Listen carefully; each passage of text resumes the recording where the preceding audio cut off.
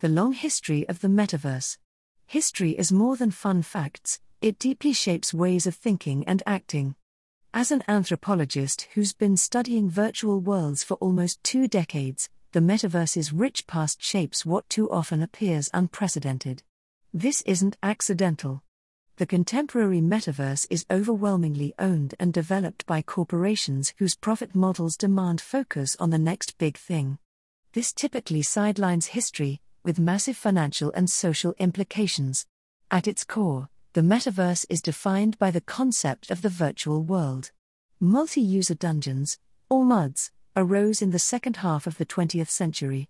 These virtual worlds appeared on local computer networks in the late 1970s, and entered dial-up internet services in the 1980s and 1990s. Richard Bartle, co-creator of the first MUD, noted that by 1993 over 10% of all internet traffic was on MUDs. Virtual worlds with graphics, including avatars, date back to Habitat, launched in 1985. Big media companies were already promoting their virtual world offerings in 1987. With advent of broadband in the 2000s, many key aspects of the contemporary metaverse became established. Long-time metaverse observers like Wagner James O. have repeatedly emphasized how many new developments have rehashed long-standing debates. Consider what metaverse history reveals about virtual real estate. Pundits enthuse about the virtual land rush and emphasize location. For instance, Virtual World The Sandbox sells plots for around $2,300, but in December 2021 someone paid $450,000 to purchase land next to a virtual mansion owned by rap star Snoop Dogg. The Sandbox is deeply indebted to the virtual world's Second Life, where spaces to practice building have been termed sandboxes since its 2002 launch. Second Life originally had point-to-point teleportation, peer-to-peer. You could arrive anywhere in an instant. But in 2003 Linden Lab, the company that owns Second Life, disabled peer-to-peer. Residents trying to reach a destination would appear at the nearest telehub.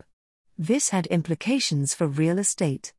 Valuable for businesses and entertainment, plots of land near telehubs sold for top dollar, until 2005, when Linden Labs suddenly announced the end of telehubs and the return of peer-to-peer.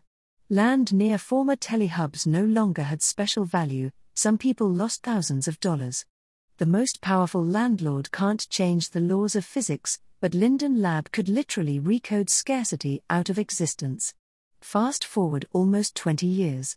Land next to Snoop Dogg's virtual mansion is scarce. A plot could cost $450,000 because the Sandbox doesn't have peer-to-peer.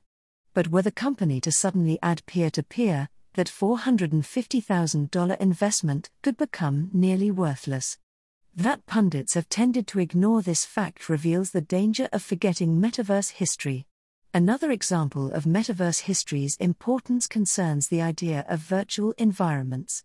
Virtual worlds don't just connect places, they're places in their own right.